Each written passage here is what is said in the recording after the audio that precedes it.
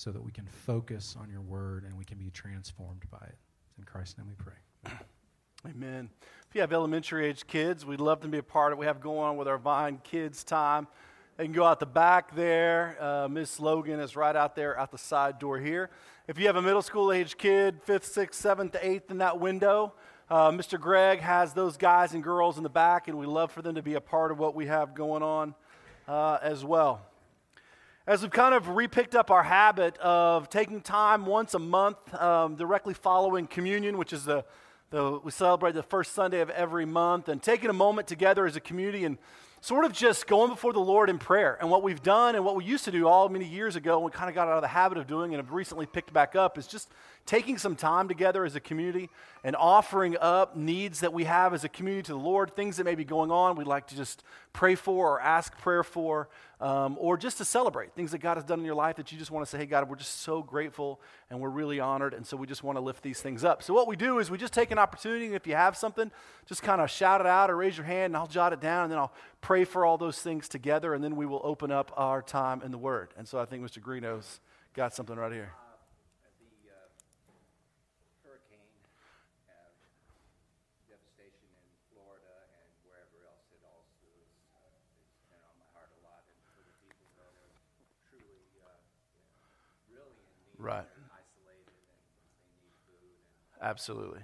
Yes, so Tim was asking that we remember and pray for those that have been impacted by Hurricane Michael, and all through that path and destruction, and that the church is rising up well and all of those things, and that we would continue to pray for those families and all those that are impacted. Absolutely. What else do we have going on this morning that we would like to lift up before the Lord?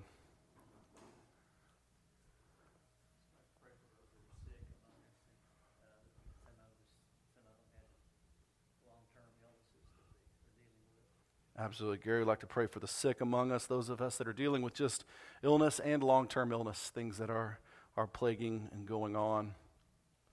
Absolutely. What else do we have this morning that we'll be able to lift up and take before the Lord?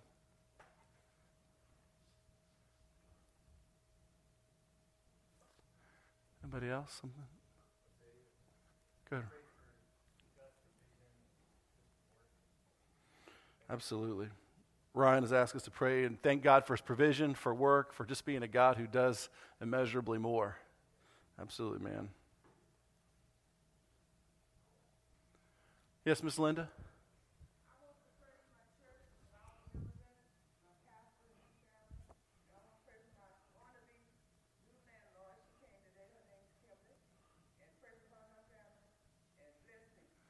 Amen. Thank you. So I think everybody heard Miss Linda wants to pray for church and all those involved, and she's moving into a new place, which we're excited about for her, and I know she's excited about, and her new landlord apparently is here, which we're excited about as well. Anybody that knows, oh, there she is. Everybody that knows Miss Linda is, there you go. Okay, in case we missed you. I don't know if y'all met Linda, our head usher, but she is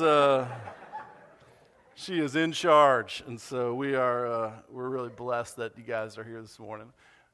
Linda will continue to pray that all that works out just in God's perfect timing. What else can we lift up and pray for this morning? Anybody have anything? Yes, sir. So you have a nephew that accepted Christ Wednesday morning. That's exciting, man. Awesome. Very cool. This is Zach's nephew. Awesome, brother. That's fantastic. Anything else we want to lift up before the Lord together? Yes, ma'am.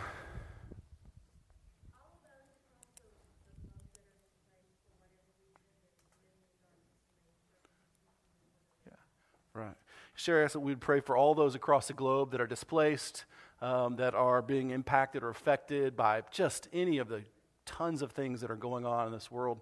She has an amazing heart for the world and the nations, and so we want to continue to remember them as God moves and works around the world. That's a great. Anything else this morning? Yes, sir. Bounce and I are going through the process of learning more about what we need to do to bring a marriage ministry, hopefully here to the Vine, called Reengage. And through that process, Satan loves to attack marriages. Yeah. And so we just, pray for anyone who would, be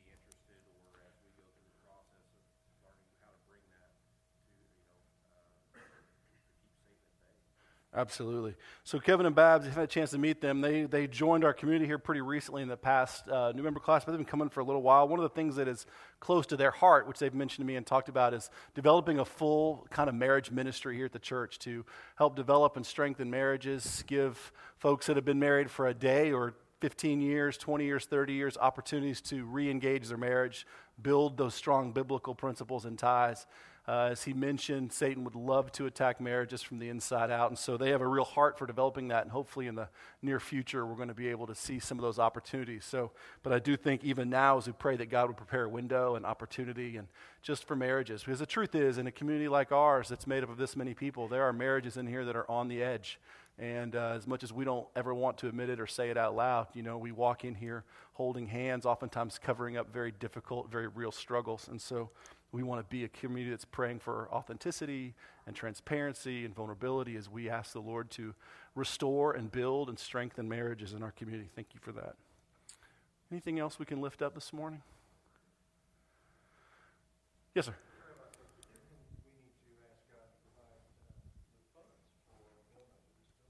Absolutely. As you guys know, for the past few weeks, we've been working to develop a plan and really a heart for why we want to expand and build out our space. And so we do as a church, the resources, we don't stockpile cash. We don't have accounts in the Caymans or anything like that. We just literally, as stuff comes in, it goes out. And so we need the Lord to be really faithful in just moving this community as one to give and supply the resources that we need to meet the growing needs of our community. Thank you for that, Tim. I appreciate it.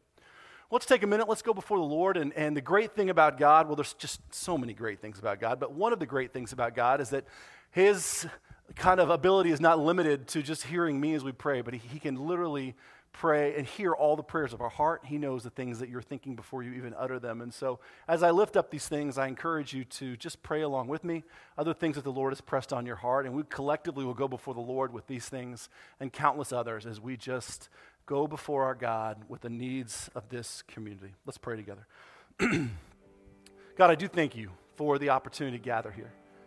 I thank you for all the things that are going on that we are wrestling with, the tensions, the struggles, the fears, the failures, Lord, the lives that are marked by people in this building. That God, we came in here and not all of us were a picture perfect kind of look at health, both spiritually or emotionally or physically, or Lord, we bring all kinds of things. And the amazing thing about you is that you meet us in the middle of our failure.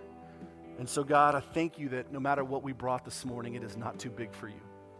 So, Lord, we come before you with these things and countless, countless others that are on our heart as a community. As Tim mentioned, we lift up all those that are affected by Hurricane Michael. Father, for those that have been affected in the wake of its kind of path, but those that are displaced without power this morning, for churches that are in that area that are trying to reach and save and serve. Lord, for those that are gathering in worship this morning with no power. God, for those families that have no food or that have no place to call home, God, we pray that the church would rise up and would serve, and the church would be the expression of your hands and feet, and that, God, you would do amazing works.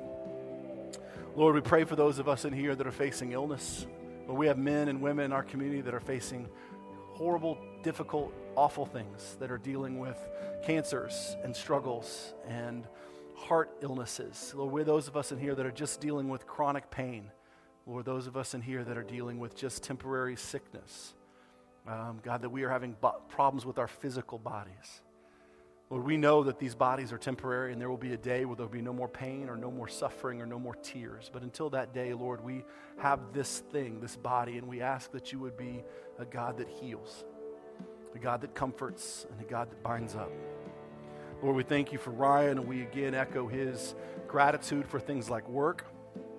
God, for provision, for the way that you never fail us nor forsake us, that we can call upon your name, and as you tell us, you will give us immeasurably more than we need or ask for. And so, Lord, we echo that thanks and that cry this morning. Lord, we pray alongside with Linda. We're excited about the opportunity she has for a new place. God, we thank you that you continue to give us a community that cares about each other. We pray that you would strengthen her in her move, and that, God, she would be a great witness for Christ among new neighbors. We pray that. Lord, we rejoice with the Dunnigans as they celebrate with Zach's nephew who accepts Jesus. that he is now part of this incredible universal family of believers that spans ages and geographies and time, and that, Lord, it should be the plague of all of our hearts to see our family and our friends and our neighbors come to know Christ. That we'll be driven as a church and as a people and as individuals to want to share the gospel with everyone that we come in contact with. Lord, we thank you for Sherry, for her heart for the world. God, we pray that you would give us as a church a heart for the world. Those around the globe that are displaced by all kinds of awful things, that are refugees, that are scattered, that are moved, that are plagued by wars and famines. Lord, we're reminded that we have missionaries all over this globe, that even as a church, we support these missionaries. We have the McBrayers who are out in France. Lord, we remember them. We have a group of us that are gathered now that are even in Thailand on a mission trip, that Tom and Ruth Ann are over there with Reagan, David. Lord, we have friends that we're just starting to support, the Dearmans who are headed to Cairo, Egypt, to take the gospel to places that aren't there. We have the Kitsmans that are in Southeast Asia. Lord, we have people that are pressed up and down the college campuses from Norman all the way out to Duke. Lord, we have those in New York City that we support, that are taking the gospel to the greatest mission field in the world, which is our college campuses. Those kids that work with Crusade. God, we're grateful for our friends in China. Father, for our friends that are left in Guatemala, where Brandon and Jenny have had such a vital impact. We'll remember that we are a church with a global heart. And we pray for those around the world. Lord, we echo Kevin and Bab's prayer for marriages in the church. That those of us that are married, Lord, that it's a great opportunity for the enemy to destroy lives. And we pray for strength in marriages. Pray that we would be a church that would invest in those. That those of us that are here this morning whose marriages are less than what we dreamed of, that are shaky, that are unsteady, that are on the verge of collapse, or that maybe you're just a cover-up for deeper things. We pray that you would begin a work here that could restore those foundations, Lord, that we could build upon this incredible picture of unity and love that you have laid out in Scripture of what marriage should look like. We pray that as that works, you would open up doors for them to help us establish a ministry here that could build marriages. Lord, we're grateful. We're reminded, as Tim mentioned, that we're in the process of trying to think about how to grow correctly as a church. We turn and submit all of our plans and thoughts over to you. You are the head of this church. It is not an individual. It is not a group. It is you. You are Christ the head. God, and we pray that you would give us wisdom and vision, and that you would meet all the financial needs that we have to follow you.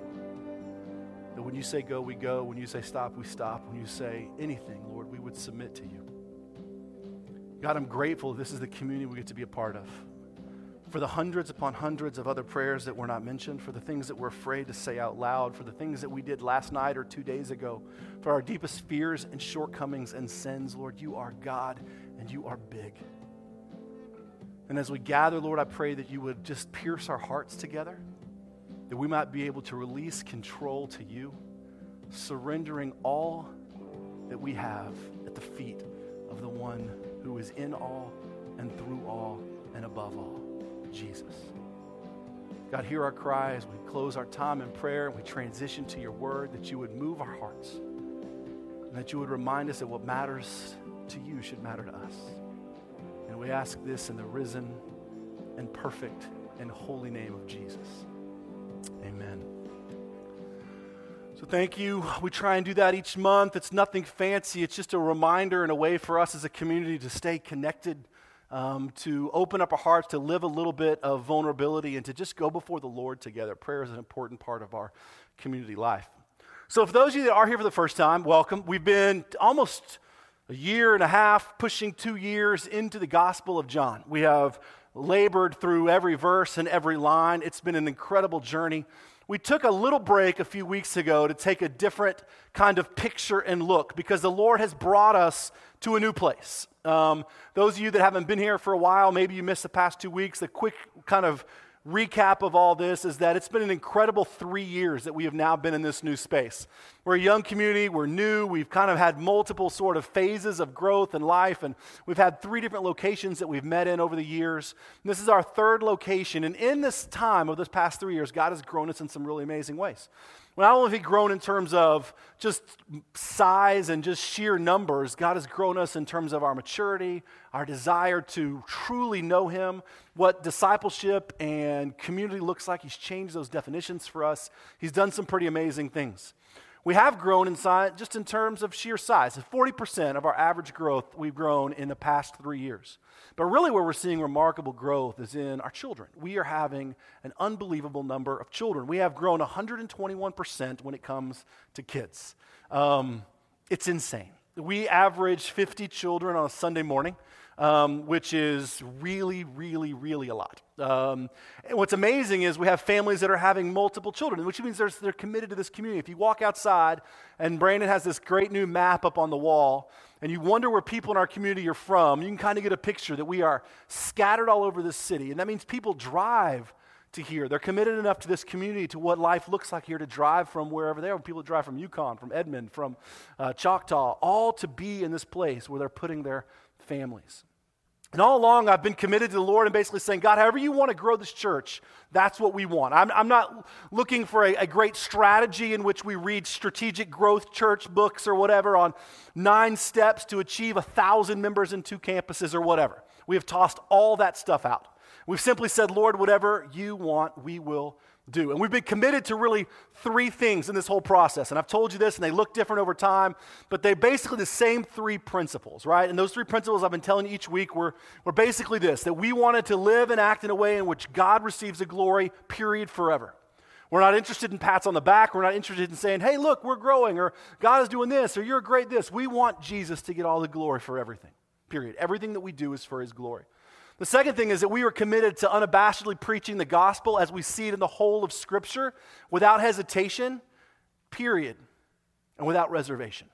So what we are committed to as a church is that we want you to fall in love with God's Word. So we are going to preach it and teach it as we see it in the whole of Scripture every time. I'm not going to craft things around scriptural ideas and tell you 9 steps to better friendships. What you're going to hear when you come is you are going to engage God's Word, and we want you to fall in love with it. We're going to be unashamed in our teaching and preaching of the whole of Scripture, Old and New Testament, as it points to the person of Jesus Christ. One of the things that we were deeply committed to from day one. And then finally, the last thing that we've been deeply committed to is that we are going to push back from all forms of manufactured community that tries to produce perfect-looking people and perfect-looking buildings, for something that's a little bit more authentic, a little bit more complicated, a little bit more transparent, and a little bit more vulnerable. There are easier ways to make things look like we have them together. We're not interested. What we are interested in is existing in a way that you're known and that people know you and that you know them. And that we push for authentic community, whatever that looks like and however complicated that is. But that we're pushing back for making sure that everything that you look and see around here is perfect. There's no cords out of place. Everybody's dressed like they should be dressed. Everything. We are opting for authenticity. Not that any of that is essentially wrong, but that it's been our desire to always be that way. And it starts up here. What you will see from me simply as I teach are the things that God is teaching me. And if I can be transparent in the way that I teach my own failures and what God is teaching me, then maybe in the way that we think about community, that would be kind of contagious. And so we have opted to push back from this picture of the way things should be to be a perfect representation so that you have no hiccups when you walk in the building, to just being true and being authentic.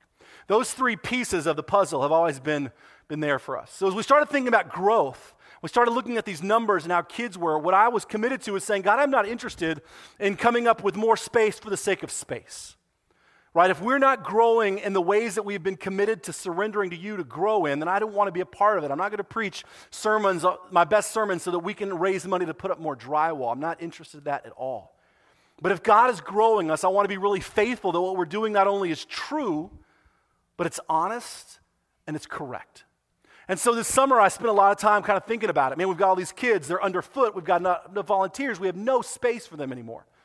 And yet we've got all this space, 2,000 square feet in the back here, that we could take, and we'd always kind of planned on, if the Lord wanted us to turn it into more space for kids or just classroom space during the year, or to actually develop a real full youth ministry. We have all kinds of dreams and ideas. And if we're going to do that, then I want to make sure that the things that we are committed to are still the things that we're committed to.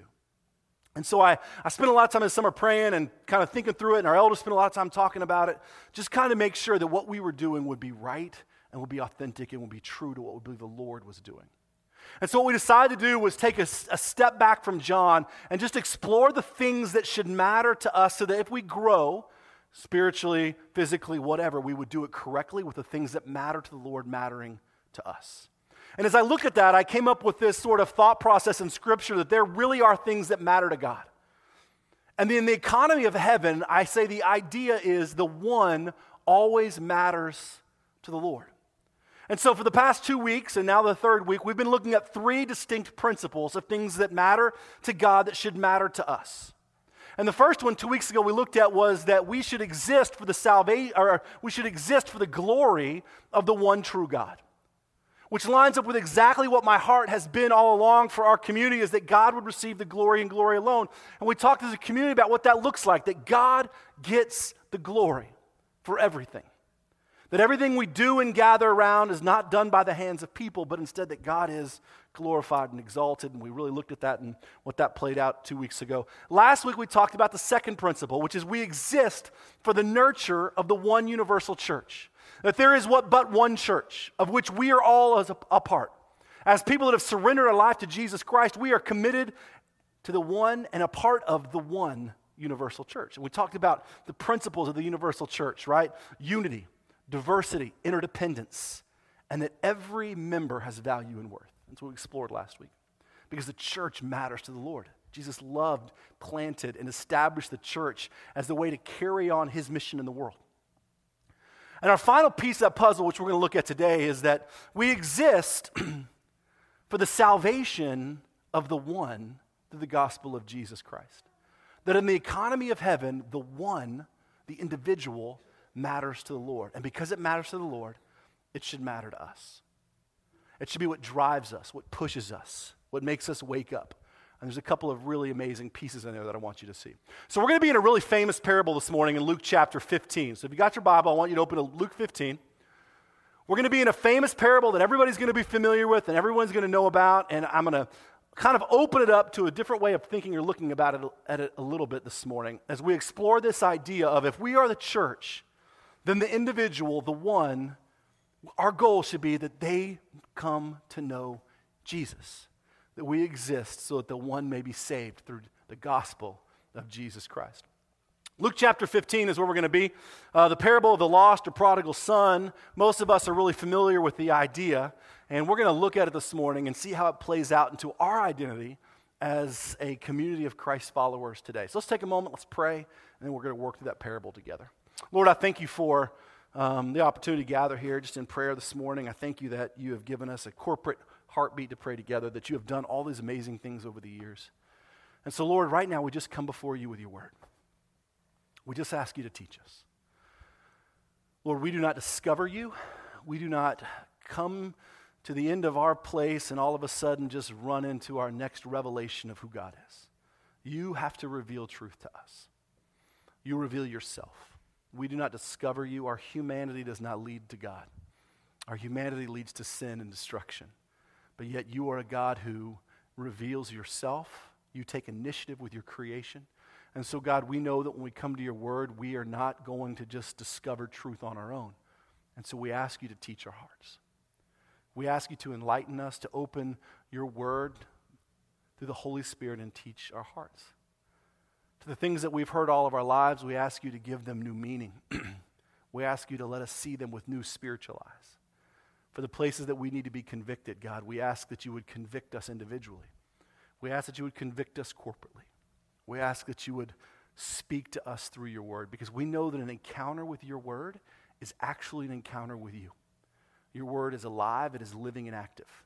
And we do not take this opportunity lightly, that when we open it, we are opening up to the very presence of God. Take a moment in your own heart and just ask the Lord to teach you this morning. Something fresh or new or just a great reminder, whatever it is, just ask the Lord to teach your heart.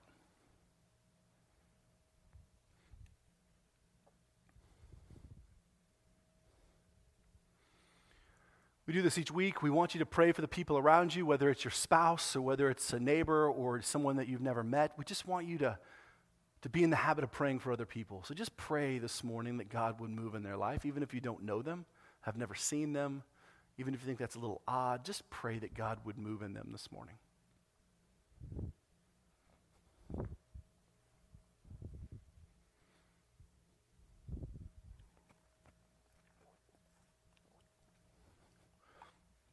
Lord, we turn our entire morning over to you. You are King eternal. We ask that you would teach us through your word this morning and that we might see you. We pray this in Jesus' holy, risen, and perfect name. Amen. All right, so this is going to hopefully be a very familiar parable. Hopefully you've heard this multiple times, and we're going to examine it as it kind of sheds a light on, I think, who we are called to be as a community and as Christ followers. So hopefully these are not new things, but in turn they are re-examined things, if you will. So in Luke 15, we see Jesus teaching this sort of extended kind of teaching session to a crazy group of people. We know from the beginning in Luke 15:1 that there are a whole bunch of people that are gathered to hear him, and they are sinners, and they are tax collectors, and they are Pharisees. So tax collectors get their own category because they're thieves and everybody hates them. But sinners is a category which is usually there to refer to people who are openly engaged in behavior that was against the law of God. Prostitutes, thieves, whatever. And also included the category of people who were unclean. So those that the kind of community had outcast. Maybe you have a skin condition, or maybe you were handicapped on some level. Maybe you were blind. They believed that because you had that ailment, you were sinful and God was punishing you. And so that sinner category had all kinds of people in it, from those that have been morally broken and unfit, if you will, for those that were physically broken and unfit, for all those that the religious people would not come in contact with, and tax collectors, because they were double sinners. And then you had the Pharisees, who were also there, all the religious elite, gathered in this space, listening to Jesus teach. It would have been quite the scene, right? The broken, the destitute, then those in perfect religious clothing and robes that are righteous, all gathered in one space. The religious elite sort of standing in the back, just infuriated that Jesus is even giving time to these broken people. And Jesus teaches a series of parables, and they all have basically the same point in Luke 15. And that point is that the individual matters to the Lord. All right? The parable of the lost coin, parable of the lost sheep, parable of the lost son. Jesus over and over again establishes that he loves the person, people. No different in the parable of the lost son, except he does something really interesting, which we'll take a look at. So let's look at it together. Jesus continued to teach. He had just taught on the parable of the lost coin. Jesus continued. There was a man who had 2 sons. The younger one said to his father, "Father, give me my share of the estate." So he divided up his property between them, and not long after, the younger son got together all he had and set off for a distant country. And there he squandered his wealth in wild living. And after he'd spent everything, there was a severe famine in the whole country, and he began to be in need. So he went and hired himself out to a citizen of the country, who sent him to his field to feed the pigs. He longed to fill his stomach with the pods that the pigs were eating, but no one gave him anything. When he came to his senses, he said, "How many of my father's hired men have food to spare? Yet here I am starving to death. I will set out and go back to my father and say to him, 'Father, I have sinned against heaven and I have sinned against you. I am no longer worthy to be called your son. Make me like one of your hired men.' And so he got up and he went to his father. But while he was still a long way off, his father saw him, was filled with compassion for him, ran to his son and threw his arms around him and kissed him. And the son said to his father, 'Father, I have sinned against heaven and have sinned against you, and I am no longer worthy to be called your son.' But the father said to his servants, 'Quick, bring the best robe and put it on him, put a ring on his finger, sandals on his feet. Bring the fattened calf and kill it. Let's have a celebration.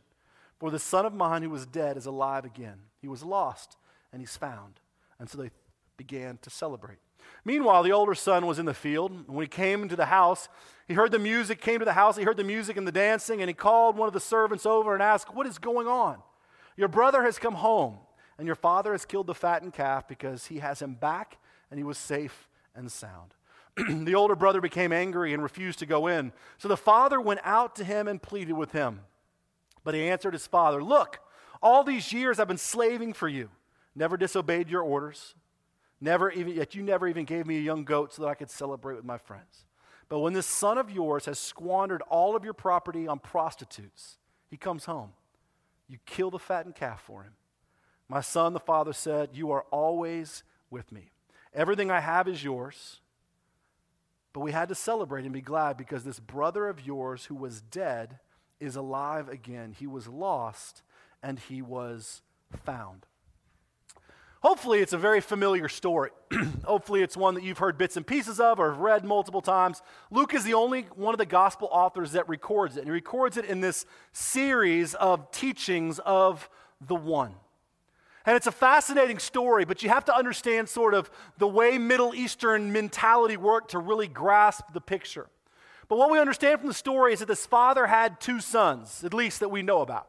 He's got an older son and he has a younger son. And in Middle Eastern society and sort of that patriarchal culture, the father's word was law. Whether you were a son or a daughter or a wife or a servant, whatever the father said, you went with. If he said we're leaving, everybody went. If he said we're staying, everybody stayed. His word was sort of this authoritative law, if you will. It's just how that culture operated, right?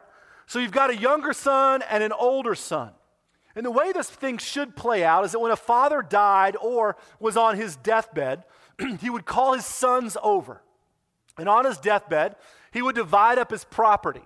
The older son would get a double portion of whatever that was, and the rest would be divvied out among the younger sons. But it was always at the end of the father's life or on his deathbed where they would take the property and they would sell it, and that included land, cattle, cash, whatever. Oldest son gets a double portion, the others get divided amongst them. But what we see in this parable is that the younger son, who has no voice and no authority, comes to the father in an incredibly demeaning way, says, "Give me my share of my inheritance."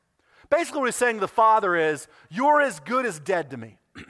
Because the father would never divide up his property unless he was on his deathbed or about to die, and then the oldest son would get 2 shares, and then the younger son will get whatever his 1 share was. But the younger son comes to the father and he says, "Listen, you're essentially as good as dead to me. What I want you to do is sell off all of your stuff and give me my part now." Which is, disrespectful doesn't even begin to scratch the surface of what it is. Essentially it's saying, I don't care about you. I wish you were dead. Give me what's mine now.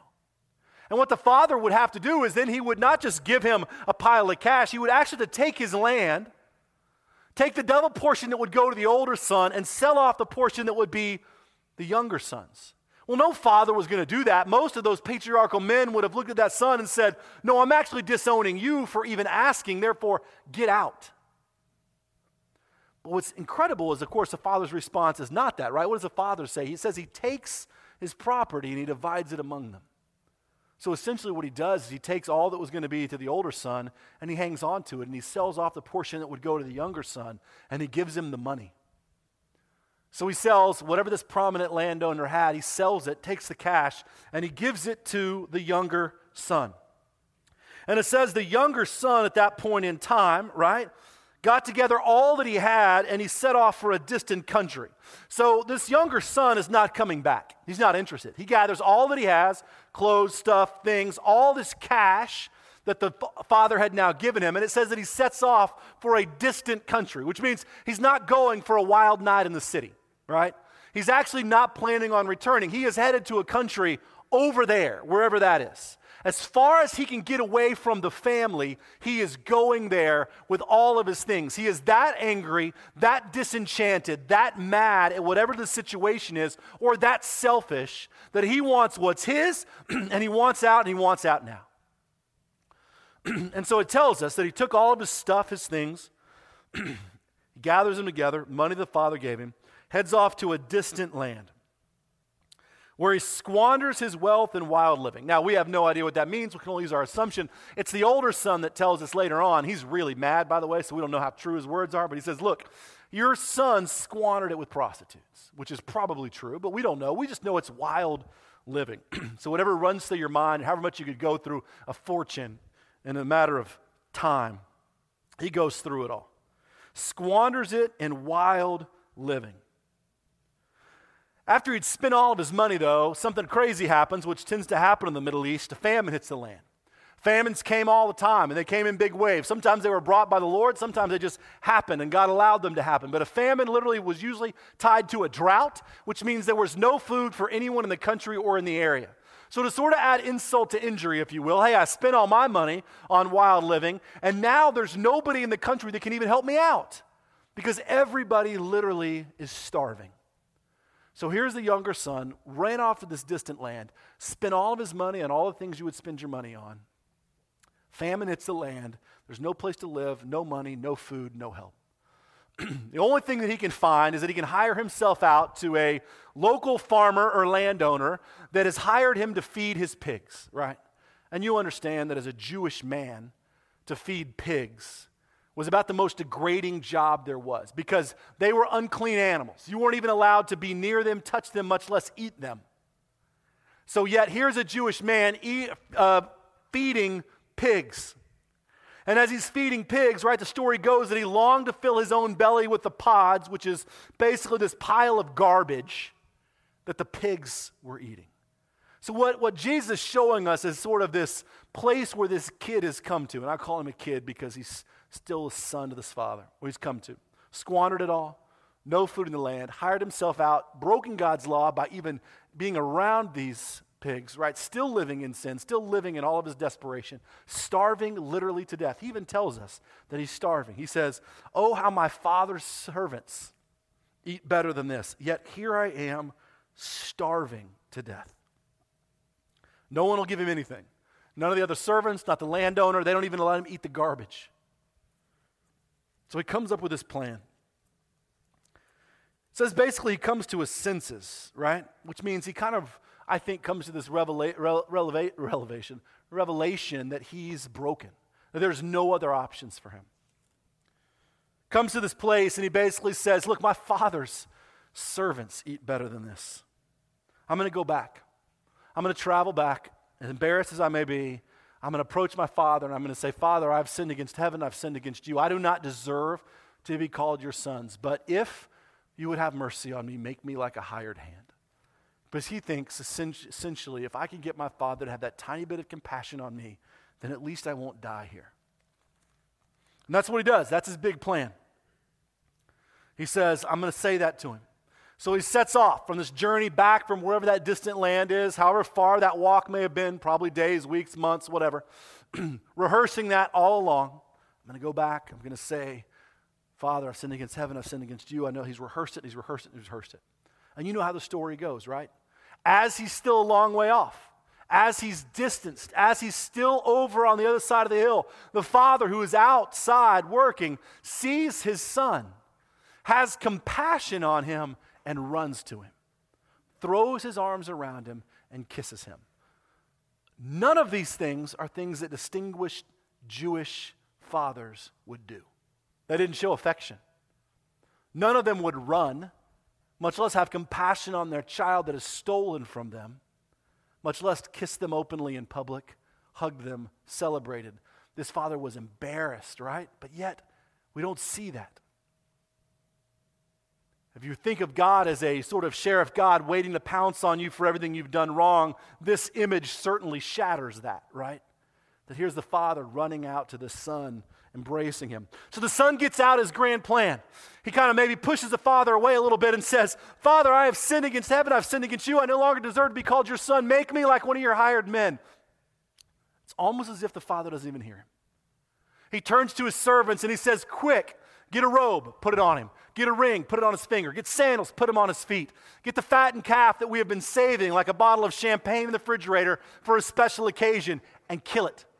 Because we are going to celebrate because the son of mine who was lost has now been found. Of course, all of those pieces, right, are pieces of acceptance. A robe was a sign of almost of royalty, of sort of a welcome of a hospitable guest. A signet ring was a sign of family and prominence, meaning bring the ring meant go get the family crest and put it back on his finger. Sandals, servants were barefoot. Sandals were something that was given to a family. The fattened calf, like I mentioned, was something that was saved. They fed it special occasion, and they made it so that when something happened that was great, they would slaughter it and celebrate together. All of those things are pieces of acceptance. Father ignores sort of the case and the plan of the son, does all that. Party and dancing and all those things. Well, the older son out in the field working, doing everything that he should be doing, not doing anything wrong, literally serving the Father, serving the land, doing what he does. He comes back in from the day's work. No one went out to get him. He comes back in and he sees the music and dancing. So nobody ran out to tell the older son all this is going on. He's working all day. He comes back in and he comes to the house and he can see the dancing and the music, and he looks at one of the servants and he says, "What is happening?" And the servant says, "Oh, you didn't hear? Your brother, well, he came home, and your dad killed the calf for him. And they're having a party because he was lost, and now he's found." And then, of course, Jesus tells us about the resentment of the older son. He won't go in. He's furious. He literally is so mad, he won't even go in. So what does the father do? The father leaves the party, goes outside to where the older son is. Father comes out. And the older brother is extremely angry. This is what he says to the father. He says, "Look, all these years I have been slaving for you. I've never disobeyed a single order. Yet you never gave me even a goat to celebrate with my friends. But this son of yours," right, not my brother, "this son of yours," meaning I've disowned him, "this son of yours has squandered your property with prostitutes." He comes home and you give him the fattened calf. And then the father looks at him and he says, "My son," meaning I love you. You are mine. You are my family. You are always with me. Everything I have is yours, right? We had to sell off the rest to give it to your younger brother. Everything I have is yours, meaning the father doesn't have anything left to give away. Every piece of property, everything that I own belongs to you. But we have to celebrate and be glad. Why? Because this brother of yours, he reverses it again. He says, "No, he's your brother too. This brother of yours was dead, and he's alive again. He was lost, and now he's found." So a lot of people have looked at this parable and said, you know what this is? It's a story about how much God loves the broken, and it's a rebuke against the Pharisees. The Pharisees are gathered in that room. There's the sinners and the tax collectors and those that are dabbling in whatever life kind of struggles are or shouldn't be doing, or the morally bankrupt and broken like the tax collectors or prostitutes or whatever.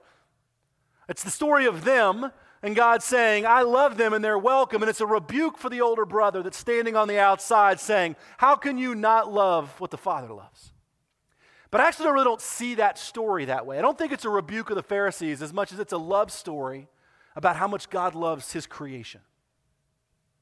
I don't think it's a strong rebuke. If you really look at it, it's actually a picture of the Father's love both for the wandering and the lost and the sinful, and for the disenchanted and the angry and the religious perfect. It's the Father saying, I love you both.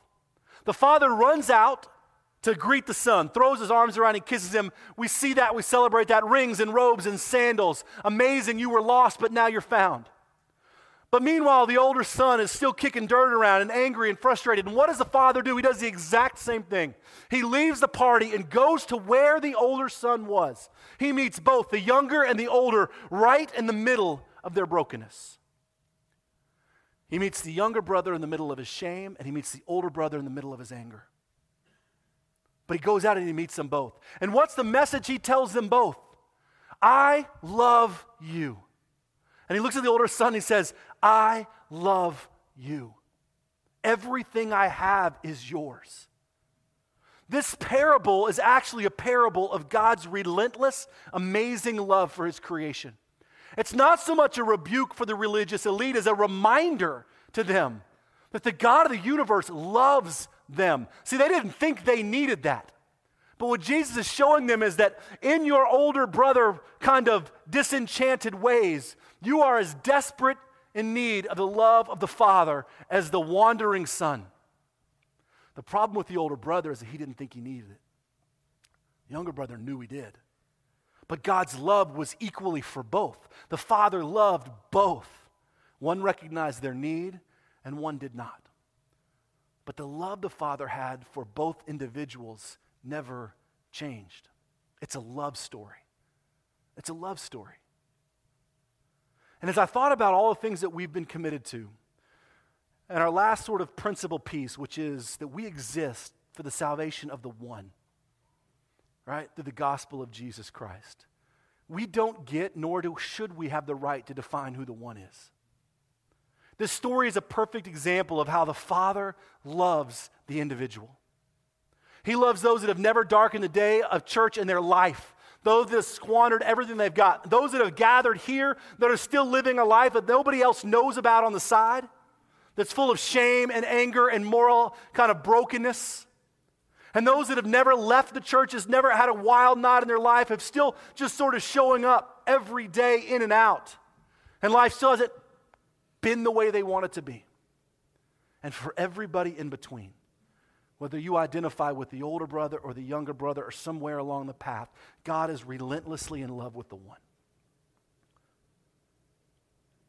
What I want you to understand, a couple of quick things. Parable tells us this, right? That the one, in the economy of heaven, the one matters to the Lord. Now, it doesn't mean numbers shouldn't matter, but what it does mean is that numbers should never drive us. If the individual matters to the Lord, then it should matter to us. So if the one matters to God, then it should matter to us. We are trapped in a Christian subculture that tells us that the individual has no real place or purpose, but we should count the individual in numbers of hundreds or numbers of thousands or numbers of salvations or numbers of baptisms in order that we may compete in our Christian subcultural of relevancy by asking each other how many people go to your church. It's the number one question I get asked when I meet other pastors. I promise you.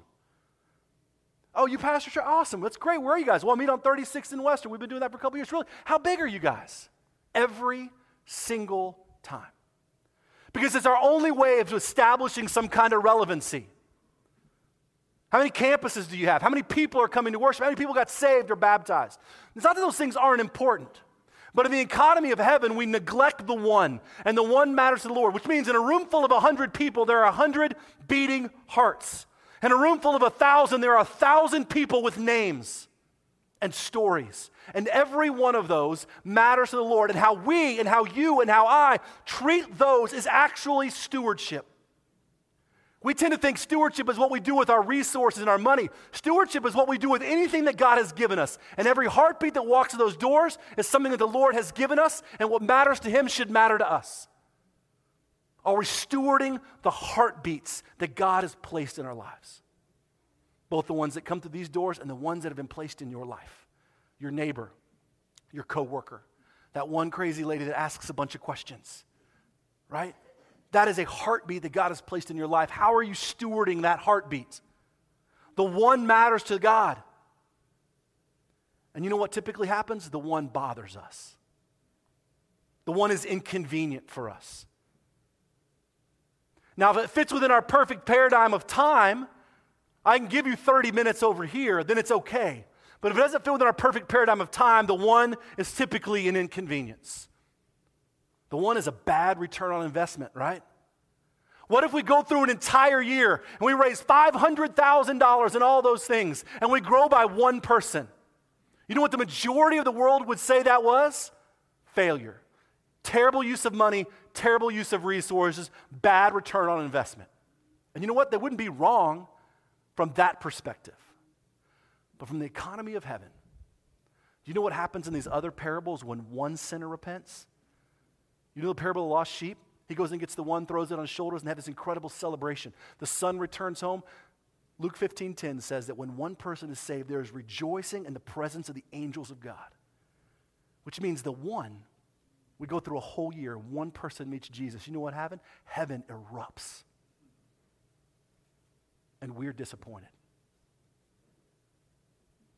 You see the brokenness of the way the church thinks about itself?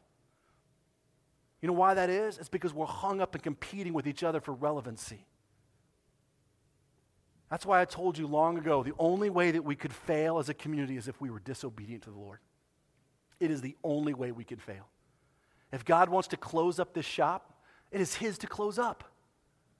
Failure is only recognized as disobedience. In the economy of heaven, the one matters.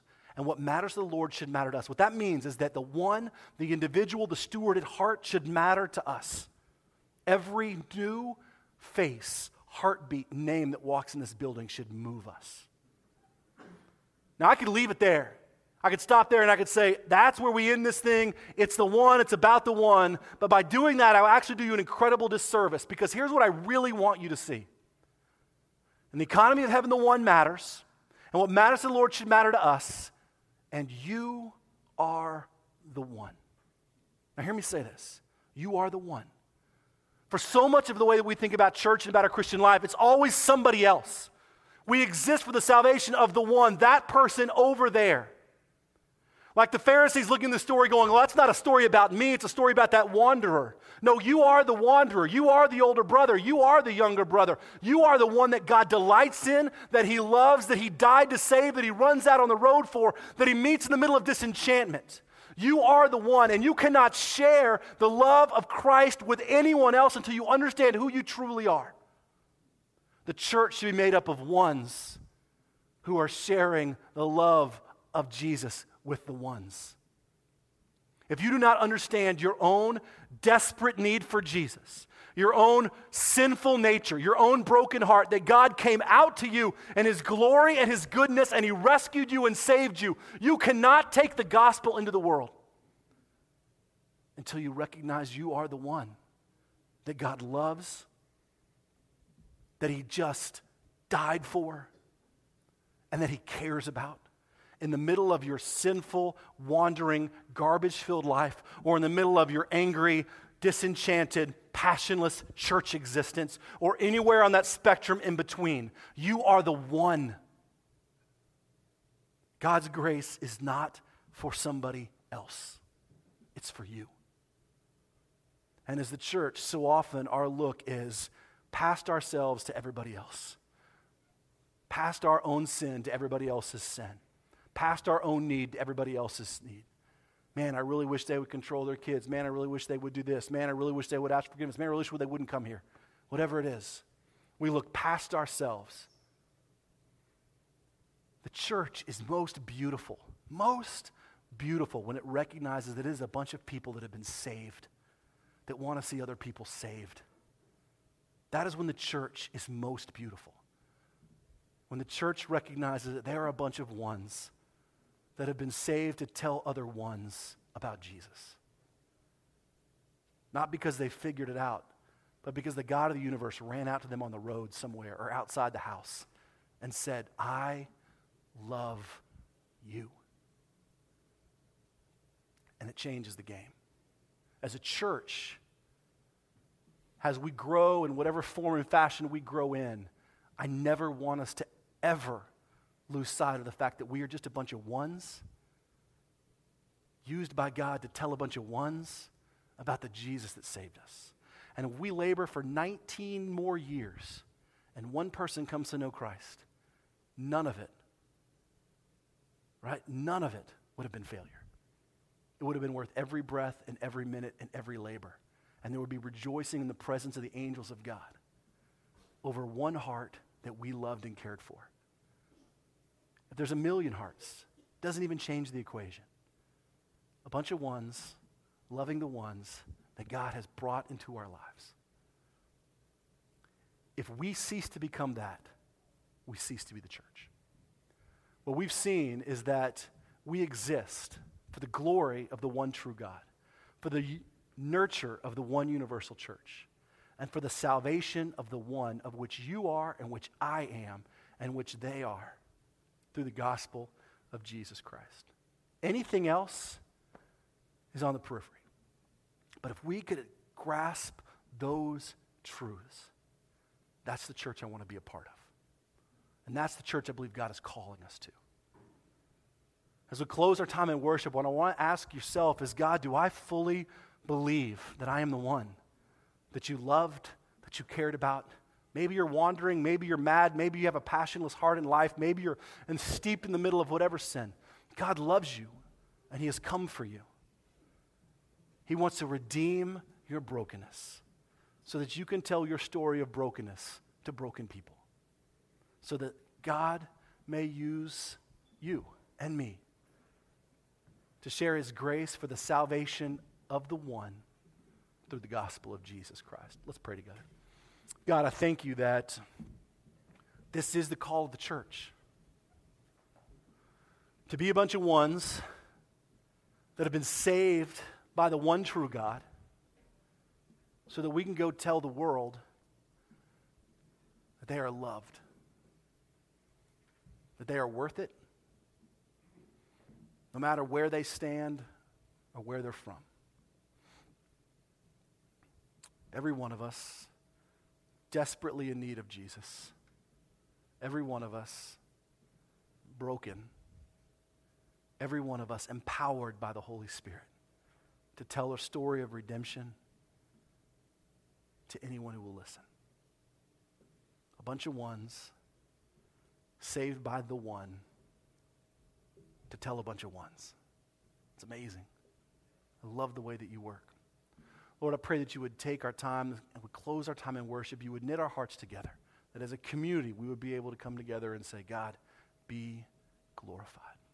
Let's stand together and close our time in worship, proclaiming who we feel called to be, but more importantly, who Jesus is.